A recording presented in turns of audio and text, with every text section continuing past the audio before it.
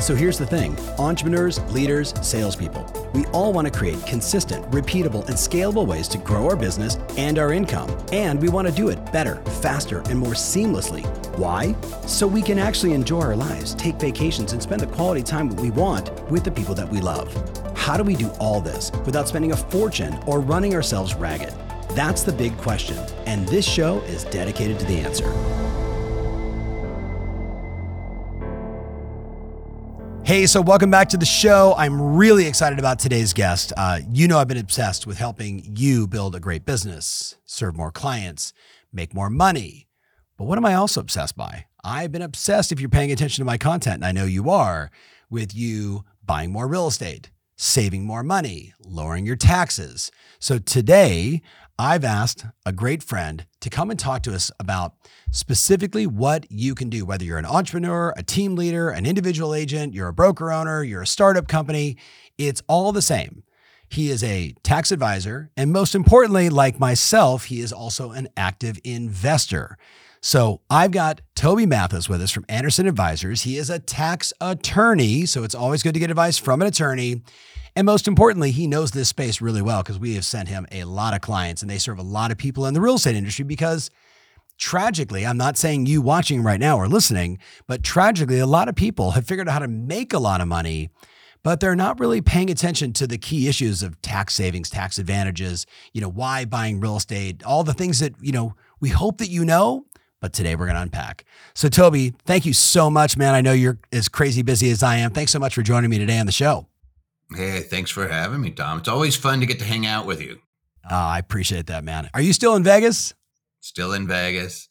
Yes. I'm yes. hanging out today in the beautiful sunshine. It's a great day here. Outstanding, man. Outstanding. So Toby, I want to talk about, I wrote down 1, 2, 3, 4 things that I think could be very meaningful for the listener today. So I'll just go through the 4 and then let's just unpack each one of them. So for my listener, check it out. We want to talk about how should you be lowering your taxes and saving more money? Just across the board. What do they need to do? Number 2, I want to talk about what are the best real estate investors doing now? Because a lot of my clients, Toby, whether they're buying into syndications or they're fixing and flipping properties, they're doing deals for themselves also. So how do they lower their taxes? How do they protect their assets? Let's get into some of that. Number 3, I want to talk about, like I can always say this to you, what are the really rich people doing right now? Right? That's my favorite question for all my friends. Like, you're worth a lot of money. What are you doing that I don't know about? And then the last thing I wrote down is, what are you investing in if you're willing to share? So those 4 things, can we jam on that? We can jam on that. Absolutely. So let's go right to the top. Like what should my listener be doing to lower their taxes and save more money? And I'm taking notes. So let's go. Well, let's do the quick step back because there's 3 types of incomes that are out there. There's the 10,000 foot view, there's active income, there's portfolio income, and there's passive income. People always conflate them together. Here's the easiest way to think about that. I don't know if you went to Catholic school, Tom, but I did. And if you misbehaved, you got a little whack, right? Maybe it was an eraser, maybe it was a ruler. But you learned pretty quick that you didn't like the whacks. Well, the tax code's no different. The tax code is giving you a whack every time you make an earned dollar. If you just let it hit you, it's literally going to hit you. Yeah. The number 1 tax revenue source in the United States, when you actually break it down, you can go look at the IRS data, you can see how our Treasury makes money. Number 1 this last year was just barely income taxes. Number 2, and sometimes is number 1, is employment taxes. And we always forget about old age, death, and survivors, or disability and survivors and Medicare. And that absolutely will devastate you if you don't put the brakes on it. And so there's a little bit of an issue I always get where people are saying, hey, the poor don't pay their fair share in taxes. They're not paying income taxes. I worked at McDonald's. I was making $4.15 an hour, and I was getting hit with employment tax on every dollar. Yeah. If you do not put an end to that, it'll absolutely tear you apart. It's 15.3%. There's a phase out on a portion of it, and then there's an add back on a portion of it. So I don't care who you are. There's a way to minimize that, and just recognizing that is the whack of the income. Like you're getting a hit. And then you look at the other types of income sources. There's portfolio, which is capital gains and dividends. You're looking at interest, you're looking at royalties, and it is not subject to, none of those are subject to the that little whack. None of those are subject to the employment taxes. And then there's the passive income. And the one that stands out is real estate. Rental real estate is considered a passive activity. The reason this is important is because it is treated like no other investment activity. If I go and I buy a bunch of shares in Microsoft, and I buy $10,000 worth of shares in Microsoft, I get no deduction. No. I don't get to write any of that off. I don't get to, hey, you know what, Microsoft's going to be decreasing value over time. In real estate, I do. In real estate, I can spend $10,000 and probably generate, if I leverage it, I could generate a $10,000 deduction. And people are like, what? Yeah. Yeah. They're literally giving you tax-free money if you want to take it. And it's just recognizing it, that's how our tax code is. And once you do, I'll tell you that the wealthiest clients we have, they're always saying, how do I minimize? How do I minimize? How do I minimize? It's not, what do I owe? It's, how do I minimize it? How do I minimize the hit? Yep. And the easy for your real estate agents, here's what you do. You do not operate as an individual. You do not operate as a sole proprietor. You operate as an S Corp or an LLC, taxed as an S Corp, depending on your state and depending on your real estate board. And if your real estate board doesn't recognize it and says, no, you can't, yes, you can. There's a way to do it from a tax standpoint, even if your real estate board says you can't. And that is real simple. There's actually case law on it. Is you make sure that you are letting your broker be aware that even though they're paying you as an individual, you're under the complete control of an S Corp or an LLC, taxed as an S Corp, and you deposit those funds in there. You make sure that they're aware. You get an employment agreement with that organization that you set up. It's between yourself and yourself. It's between your S Corp and you make sure those funds go in there, and it will minimize those employment taxes. And if all we did is we looked at somebody who's making $100,000 a year, and if all we did was get that money from you individually to you as an organization, it's going to save you $9,000-$10,000 a year. Boom. Immediately. Is there any downside of not having the employment tax? We're not talking about like my future retirement at 62, 65, 70, that stuff. So this is a misnomer. The way that Social Security works is it's front end loaded. So it's just, are you participating in the system? And we're not saying do not participate in it. We're saying minimize it. And legally, the way to do it, like if you have an S Corp, is you're going to pay a salary to yourself. You're going to pay employment taxes, but you're going to pay about a third of what you normally would. Right. And that third of what you normally would is going to qualify you for the benefits and pretty much max you out anyway. Right. The rest of it is just a tip. You're just leaving a tip to the government. You're saying, hey, here's some free money. There's no reason for you to do it. And I know there's accountants out there. I know that there's people that have heard this. They're going to say the S Corp is more difficult. No, it's not. It's the same rules, books and records, whether you're a sole proprietor or not. What I can tell you, though, is that sole proprietors get audited about 800% more than an S Corp. It was 0.2% for someone making $100,000 as an S Corp. It's what, 1.6% if you're a sole proprietor, according to last year's data. And they lose their audits a ridiculous amount of the time. It's actually about 94% of the time the sole proprietors lose their audit because they do not get the same preferential tax treatment as businesses do, as an organized business, as a corporation under the tax code. And if somebody wants to go to loggerheads with me, I welcome it any day, because facts are facts. They don't care about my feelings, your feelings, or anybody's feelings. They are what they are. You get audited more, you lose. About 70% of the businesses out there are still operating as sole proprietors. The IRS knows it. They target, they win. It's easy. They go after a corporation, different animal. You got accountable plans. You can just show any business use on a deduction. You get to write the whole thing off, like your cell phone, your administrative office in your house. You don't have depreciation, recapture, all these nasty things you always hear about. You get so many more benefits just by simply saying, hey, you know what? I'm going to make myself into a business so the IRS knows what I am. Everybody else knows what I am. If I am a business and it says Inc. at the end of my name or LLC at the end of my name, everybody knows what they're dealing with when they're dealing with you. When you don't, then the IRS never really knows whether you're individually acting or as a business, and you have to prove that you're acting as a business, and that's where everybody falls short. Give me the stat one more time on, so people that don't have an LLC or an S Corp or a C Corp, which we both would say they shouldn't have unless they were going public or something. So what percentage of them get audited versus the corporations? Yeah, this is crazy. So you could actually go look up the rule. The last year the IRS published the minutia data. It was table 17B of publication 55. It's the IRS data book that they put out every year.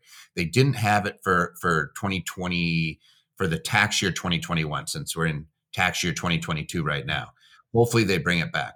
But when you look at an individual with a Schedule C, which is a sole proprietorship, if they're making right around the $100,000 mark, I think it was 1.4, a little bit above that was 1.6%.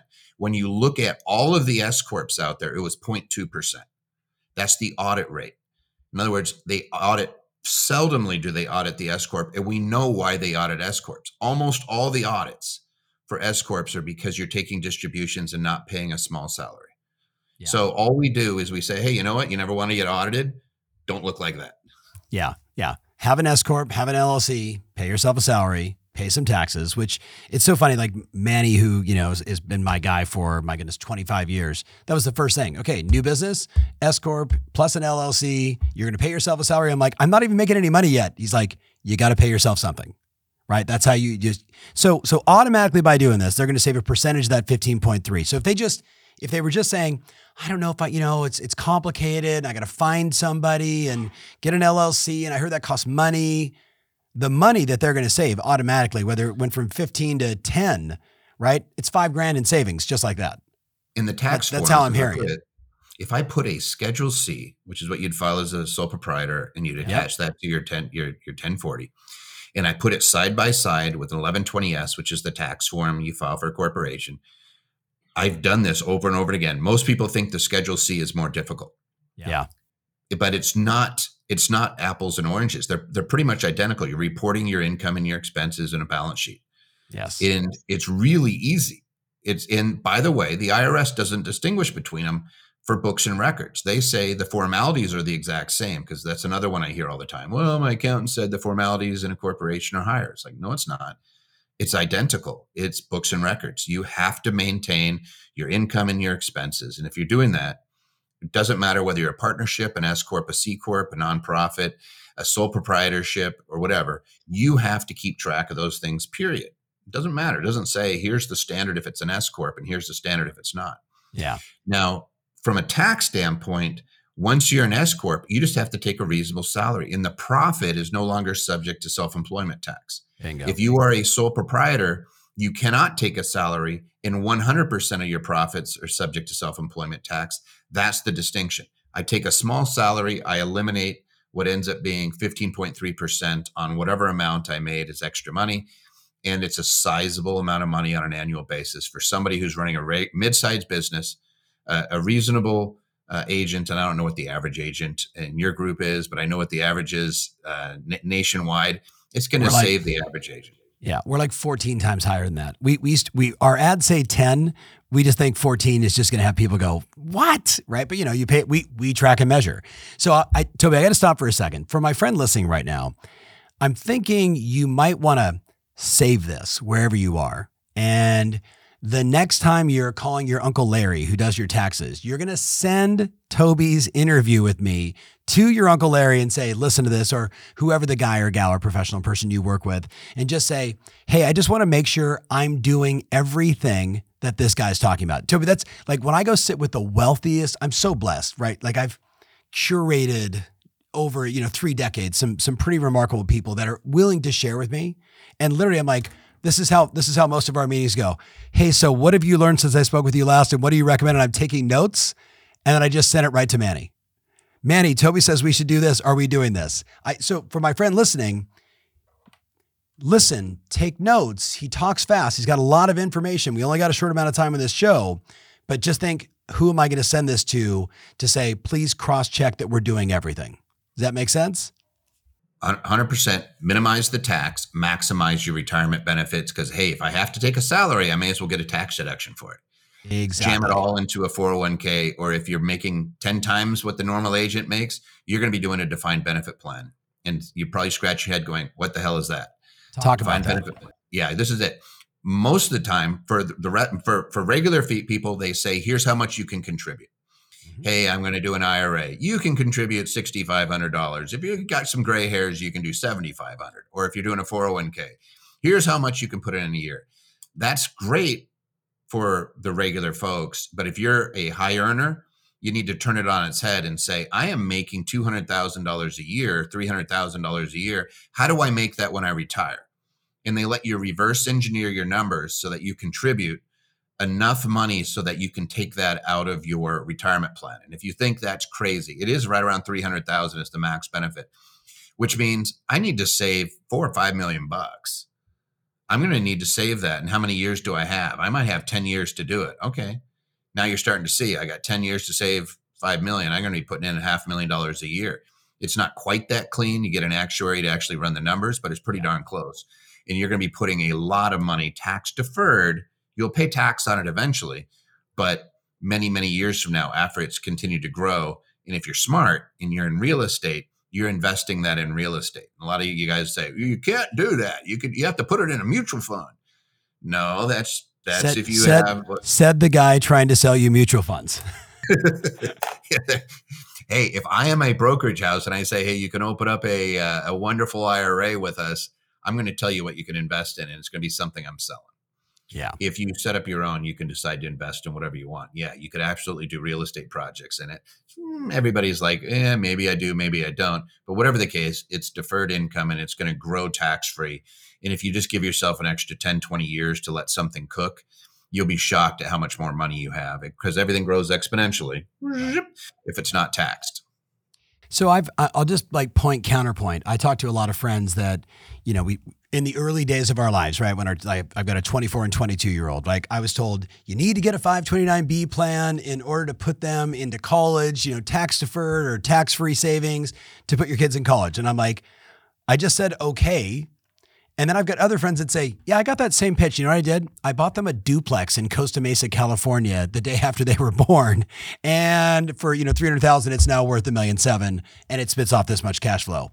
Is there a right or wrong way? I mean, could real estate just be for some the solution towards retirement and versus trying to think about the market and all these other, ways to save and tax-free, et cetera? I tend to be a stock market guy and a real estate guy. Like if you look at it, the top 10% own 90% of the value in the stock market. That's what rich people invest in. But it's the same thing with real estate. Yeah. Right. So I tend to look at real estate. The stock market's neat, but if you want the tax benefits, it's not even close. Real estate kicks you right in the honey because you can have the income. So let's talk about your situation. Somebody's putting away after tax dollars into a 529 plan. It's growing. They're going to use it to cover for school. Congratulations. Slow clap. What's the tax benefit you got? It's the growth. You didn't have to pay a lot of tax on it. Congratulations. Now your friend in Costa Mesa buys the $300,000 unit. It's now worth 1.2. You borrow the money. You pay for college. You're getting a deduction every day because you have depreciation. Every time you put a new roof on it, you're redepreciating it. If you want to, you take that duplex that's now worth 1.2 and you sell it.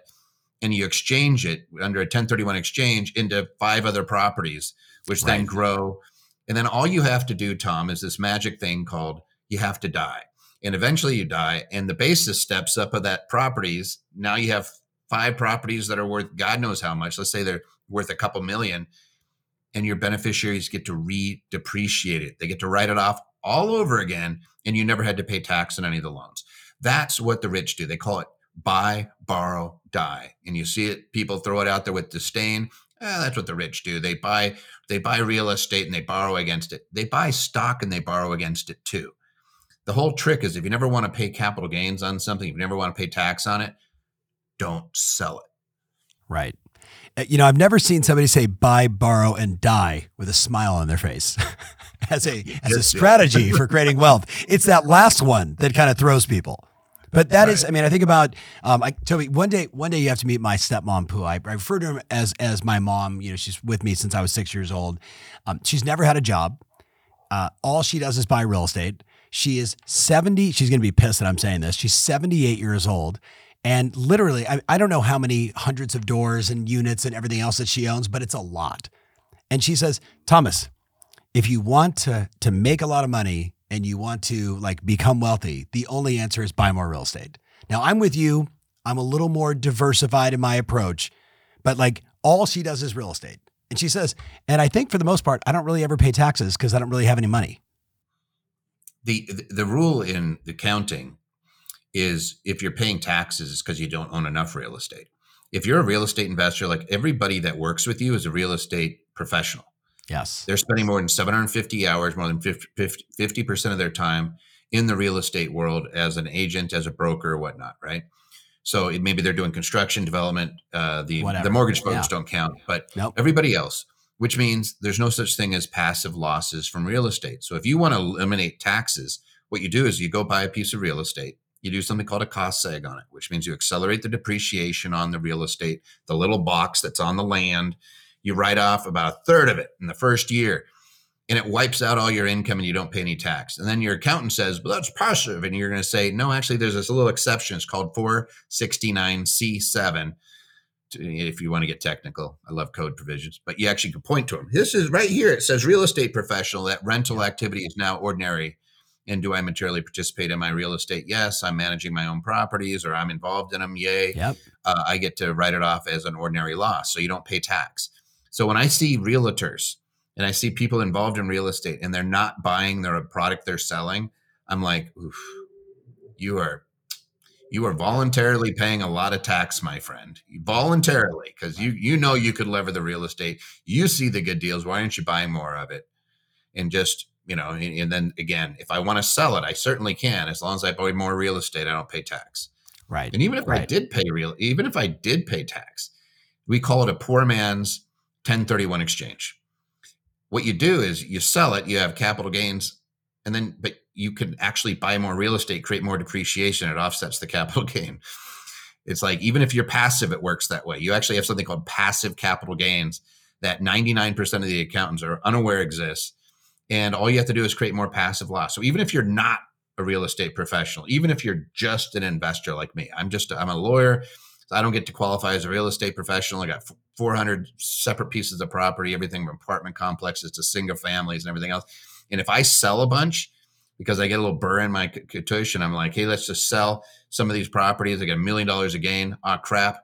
I immediately go out and say, I can cost seg that property and take that loss and wipe that out. Hey, it's Tom Ferry. Question: what's your favorite social media platform? Are you big on Insta? Do you love to tweet? No matter where you answer, I'd love for you to connect with me there. All you got to do is just type in @TomFerry and follow, and let's you and I connect. I want to be able to deliver the right content, the right ideas, the ways to help you grow your business, stay fired up, keep moving, be in action, and run plays that work in the platform that matters most to you. So subscribe, and I'll see you there soon. So do you not automatically, so my partners and I bought about 700 units in the last 12 months. And then, my wife and I have, we do our own separate stuff. And every one of the units that we buy, it's, hey, can we put solar on this? And essentially, give them 20% down and leverage the balance of the 80% of the cost of the solar to get a 25% write-off automatically on that money. And then the next move is to cost seg every time. Cost segregation study, if you're wondering what we're saying, cost segregation study. Don't you just do that automatically every time? You made it sound like you don't always do that. You don't always do it unless you're a real estate professional. And then you don't always do it if it's going to create too much loss. So for example, for me, I just don't want to pay tax on any of my rental income. Yeah. It's still passive to me. Yeah. So if I have too much loss, I just carry it forward and it wipes out future revenue. It's not really doing anything for me. So sometimes I do. Like this year, we sold some real estate because the market was so flipping stinking hot. So I don't generally sell, but I was like, let's just sell some. But I also knew we had an apartment building, it's 140 unit. And I was like, I know it's going to give me $1 million of loss. It was 1.7 when we did the cost seg. $1.7 million of passive loss. I'm not paying tax on any of that anyway. So I just kind of do it when I feel like it. But if you are a real estate professional, you can literally eliminate your tax. Like you could be making $500,000 as a real estate agent and not pay any tax on it just because you bought real estate. And cost segging is what you're supposed to do. The impermissible method is to write it off over 27 and a half years or 39 years if it's non-residential. It's just crazy. This is something. So my partner, Eric Eichhoff, big shout out to Eric. He has been helping people invest in real estate. He's been a real estate broker, young guy, like, sub like 37, like young guy, but owns 1,200 units. All he does is say, look, you've got to buy one property a year. If you do it and you cost seg it, you're either going to eliminate the taxes you have from your residential real estate business income. So you're saying the same thing that a lot of my listeners have heard a few times. Sometimes, Toby, we need to hear it 9 times before we go, he's talking to me. So hopefully, my friend, you're getting this. So I feel like you answered kind of going into the second question, which is like, what are the real estate investors doing? Cost segs and all of this. Let's go to that question, which I love. Like, what are the wealthiest people doing right now to save more money? What are they doing to eliminate taxes? They're taking advantage of the opportunities right now. We're about 700 or 7 million units behind in the country. Yeah. And they just raised a bunch of interest rates to make it even less affordable for people. And the builders stopped building. And I just want to just kind of give you guys an idea. They thought, when I say they, the economists, thought we needed to build 1.2 million units every year to keep up with population growth and units going out of commission, old houses falling down. Right. It was 1.7 million. They were 500,000 off per year for the last 5 years. Yep.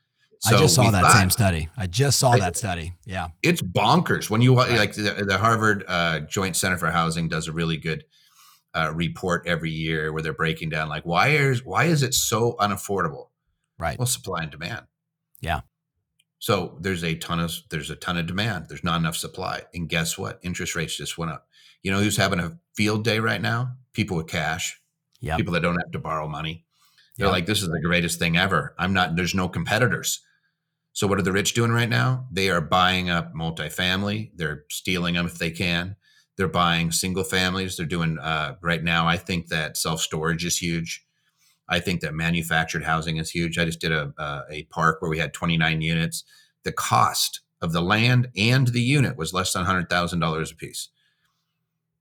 People need a place to live.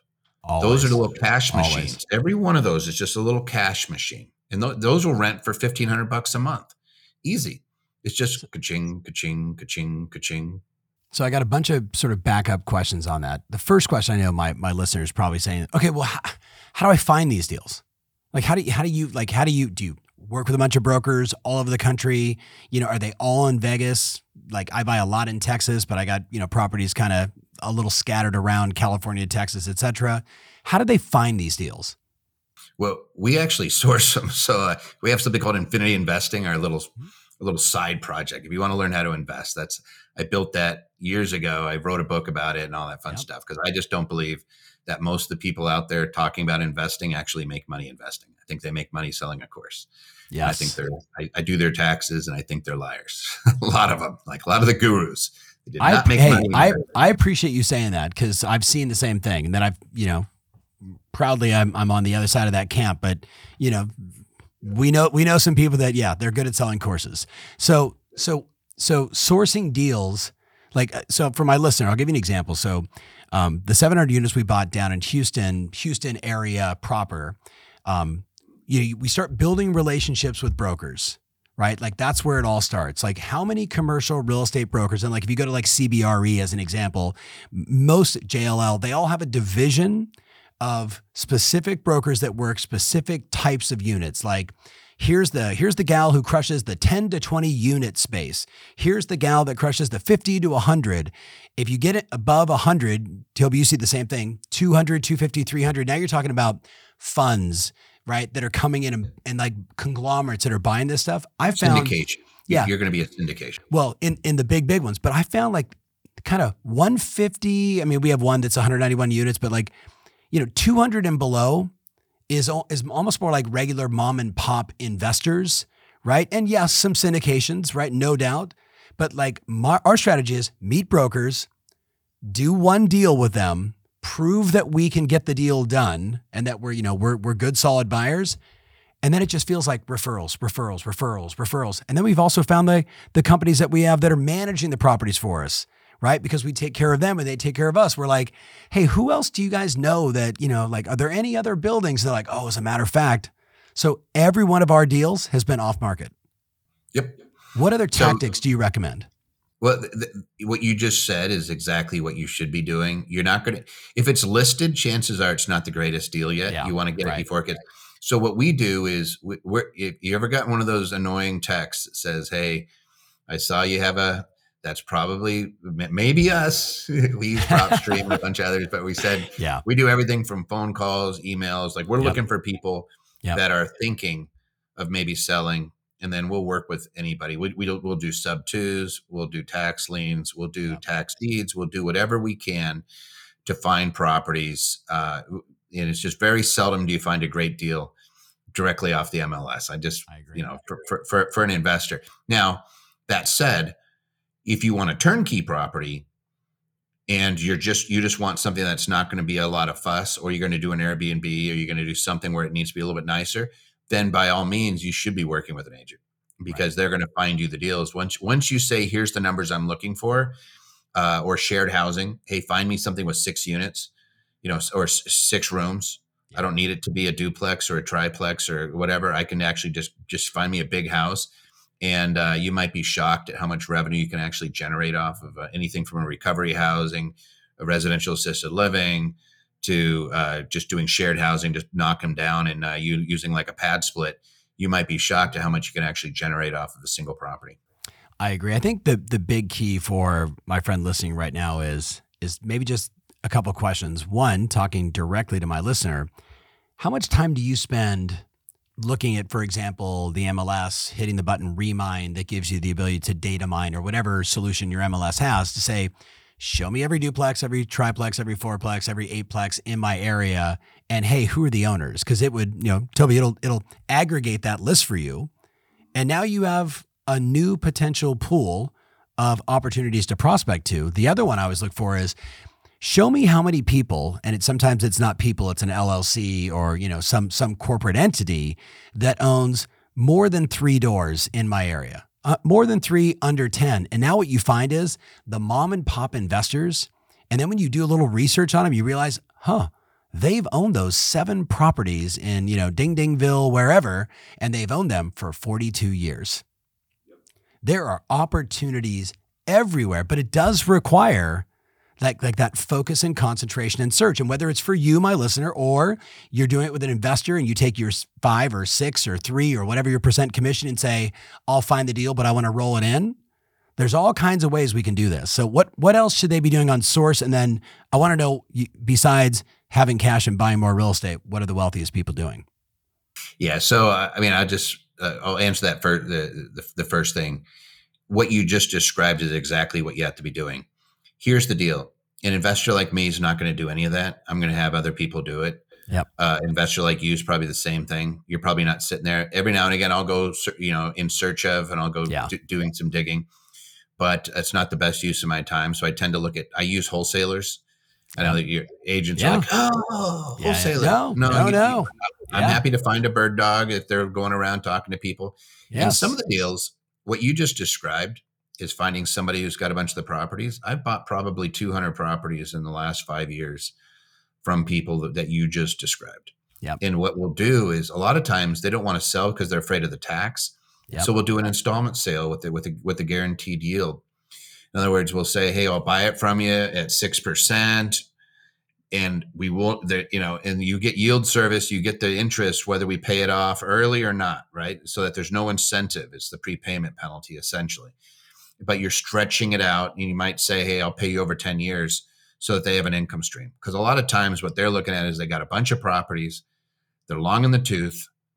They don't want to dump a bunch of money into them. Yep. They like the cash flow. And if you can figure out that number and go to them and say, I'll buy your 20 properties. Here's the amount. Here, I'll give you this income. And they feel comfortable, they'll do it. Quite often they're just looking at going into, they're 70, 80 years old, and they just want to enjoy life. It's so interesting. So I know from my friend listening, there was a lot to unpack in there. The one thing I want to point out is it always comes down to relationships. It always comes down to relationships. I was thinking about a 9-plex my wife bought. She got to know the seller, off-market deal, right? Bird Dog found it for us. Big shout out to Janelle. Thank you. Right? Kathy goes to meet with the guy and he's like, I like you. And that was it. We got it for a lesser price with great terms. We have one tenant that, maybe in a traditional deal we wouldn't have taken, but it was like his guy who also takes care of the building. So we're like, okay. And it was only because of their connection and bond. And now he's calling us and saying, I have some other doors. Do you guys want those too? Right? Like just because we were good, we were nice to, we were just being us, right? Like relationships matter, whether it's the broker, the bird dog, it doesn't matter. Always relationships first. All right. Tom, so 100%. And I think that everybody who is in this space that actually spends decades in it and accumulates property is going to say the exact same thing. 1,000. You either find people who are awesome people, and you treat them like gold. Like I've paid a wholesaler on one property $70,000 before. People are like, oh, it's not worth it. If they hit my numbers and I give them a shopping list, I'll tell you what, real life. So in Winston-Salem, which I've been investing there for close to a decade, and it's just been bonkers, right? That's just a great rental market. So I love working with nonprofits. I love working with people that do transitional housing, or kind of the one-off.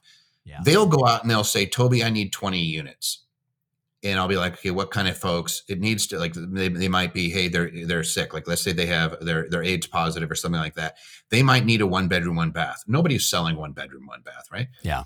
Well, guess what? If you're going out and you're looking at as an order form and you're saying, can you find me 20 1-bedroom, 1-bath units? You'd be shocked at what somebody can find out there for you.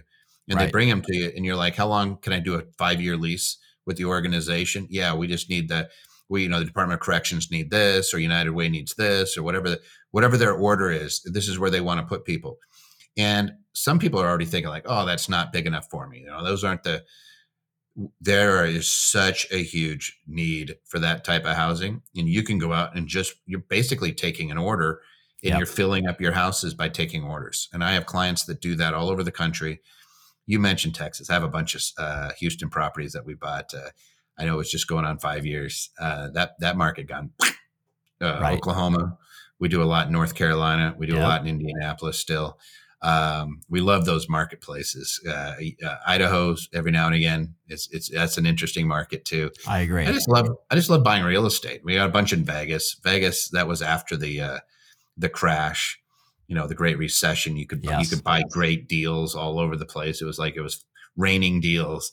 I was flipping houses. I thought I was a genius, and it was the stupidest thing I ever did, was to sell those properties, because now they're worth 3 times as much and generating all this cash flow. But I still have a few.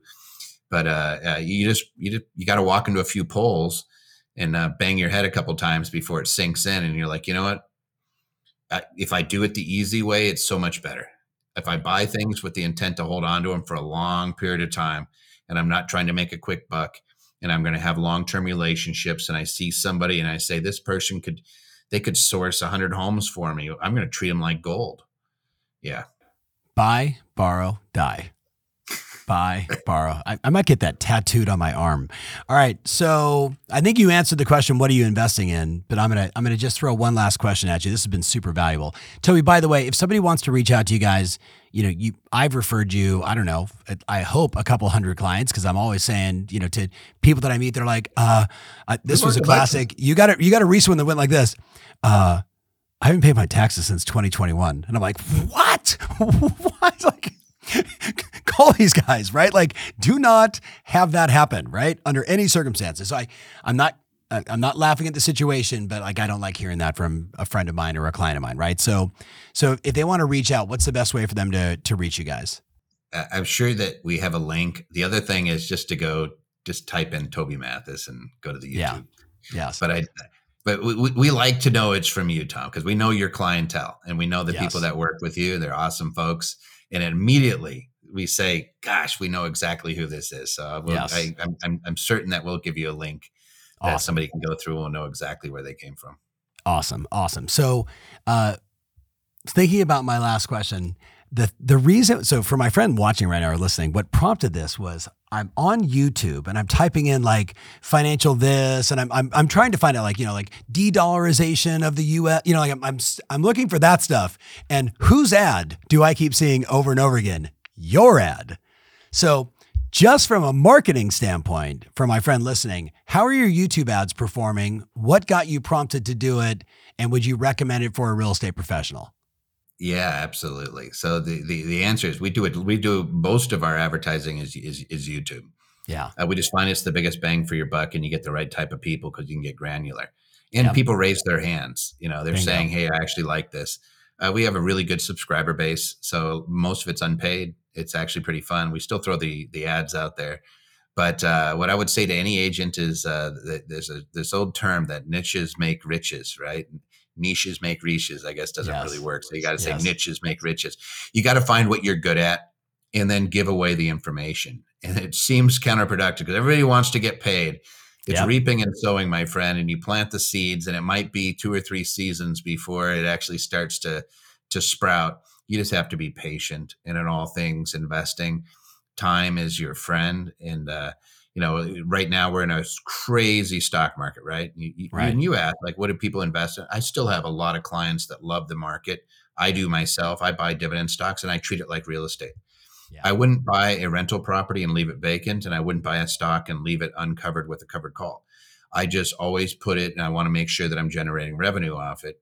But it's like all things, it's not necessarily timing the market, it's time in the market.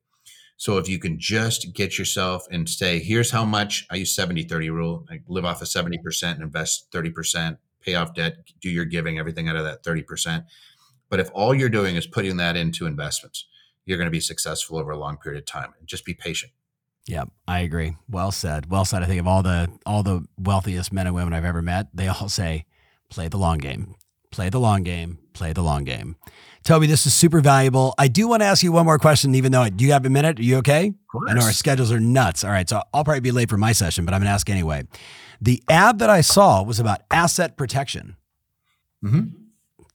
Talk to me. What are the 2 or 3 things they need to be thinking about? Like the commercial literally had me like, hey, Manny, like, am I doing everything right? Like, if I ever get sued or something goes wrong, like, are they going to come after all my, you know what I mean? Like that was the fear that I got from the ad is actually what prompted me to like, I got to reach out to my team and just make sure I'm covered. What did you mean by asset protection? And what's 1 or 2 things that my listeners should be thinking about? Yeah, right now you should be scared. Whenever we go into a recession or whenever we have a crazy market, people look for someone that they can take things from. You see an uptick in discrimination lawsuits or employment lawsuits. You see tenants suing their landlords more. You see all that. And what you want to do is, here's an easy adage. It's not what you make, it's what you keep.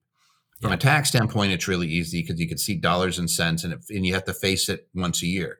But it's also true in asset protection. And in asset protection, what you're trying to do is remove the large target on your back. If somebody can see that you own 10 houses, they're coming after you. And I'll give you a real life situation that'll trip you out. But I'll just leave it at this. If you can obscure your ownership and make it to where people can't see what you own, the chances of you getting sued go down dramatically. If you leave yourself completely exposed, you're the deep pocket that they tend to go after. And so I'll give you real life, California, massive lawsuit. I won't give you too close to the facts because you'd be able to go look it up. But there was 2 owners, son, father. Son was our client, was not worth what actually he was worth more than the dad, but the dad was still very successful. Dad did things old school with his CPA, which means he didn't even like those things called LLCs, right? I remember 25 years ago arguing with an accountant about a commercial building, and they said, you don't need to put it in LLC, just get umbrella insurance. And I said, fantastic, put that in writing, please, and say that you'll pay for the excess exposure if somebody sues. I'd love to see you put your signature on that one. He was like, whoa, I'm not going to be liable for, and I was like, then why are you giving that advice? Put an LLC around it so that the liability on a commercial property doesn't follow you around for the rest of your life. So in this particular case, it was 2 people were severely injured on a piece of property, not because of the landlords, not because of the property owners. They had leased it, but they had used the people they had leased to hired a third-party vendor that did valet service. And there was a serious injury. So they go to sue everybody. Valet doesn't have money. They sue the landowners, which is this father and this son. The son worked with us. They could not see anything he owed. $25,000 settlement. Boom. Dad gets drugged through for 5 years, going through this multi-million-dollar suit, ends up out of pockets, strong 7 figures. He was okay because he had substantial assets. But the whole time he's like, why aren't they doing it against my kid? And the punchline was that the kid had more money. Now, they were in a position where they could cover it, but there was unlimited exposure. And they were going to say, well, what about the insurance? The insurance found a way out because it was a third-party vendor that was hired, and a lot of times they'll just tender lower limits and leave you to defend yourself. It's the attorney's fees, it's the cost, it's the constant drag, but it's easy to fix. And in real estate, there's no reason to have your name associated with the property. I can take anybody, whether it's your personal residence or whether it's commercial, and get your name off it, because people don't need to know that Tom Ferry has this many properties. Right. Period. And that's usually what generates the lawsuit, because a lawyer's going to look at it and say, here's the claim, here's what it's worth, what are my chances of collecting? And if the chances of collecting are 100%, it's way more valuable a lawsuit, and they'll shake you down. If they don't see anything, or if they see a series of LLCs where there's minimal asset base, then they're going to be like, that's not the one we want to roll the dice on, settle that one. Smart. This was so valuable. And of course, now you know what I'm thinking. Oh God, do I have a property in my name? I can tell you, Tom. Is my primary residence in my name? I'm like, all right, switch, edit all of this, call Manny, quick, get it done. All right, Toby, as always, man, this was so valuable. There were so many insights here. For my friend listening, remember, you can just forward this to someone and say, hey, make sure I'm doing this right. If you need help, Toby and his team are amazing. As you heard me say, I've referred them a lot of clients that just are like you. They're just high powered and maybe just didn't have the insight, didn't have the knowledge, needed an advisor. And I jokingly, I had a t-shirt made for a while, right? That literally said, stop hiring Uncle Larry to do your taxes, right? Just because he was good with a calculator. Don't do that. Hire a I got Hector over here dying laughing, right? So Hector, don't hire Uncle Larry to do your taxes ever. Hire a pro. All right. Uncle Larry does a little bit too much of this. It's not good. Not good with your taxes. We shouldn't be laughing and talking taxes, but yes. All right. So Toby, thank you so much. I appreciate you always. Hopefully I'll see you at the summit, or somebody from your team. So until then, my friend, all the best. Peace to you. All the best. For my friend that's listening, I'd love a comment. I'd love a share. Get this information into the hands of everybody. Everybody that you know inside your office needs to hear this ASAP. Thank you guys so much. Take care.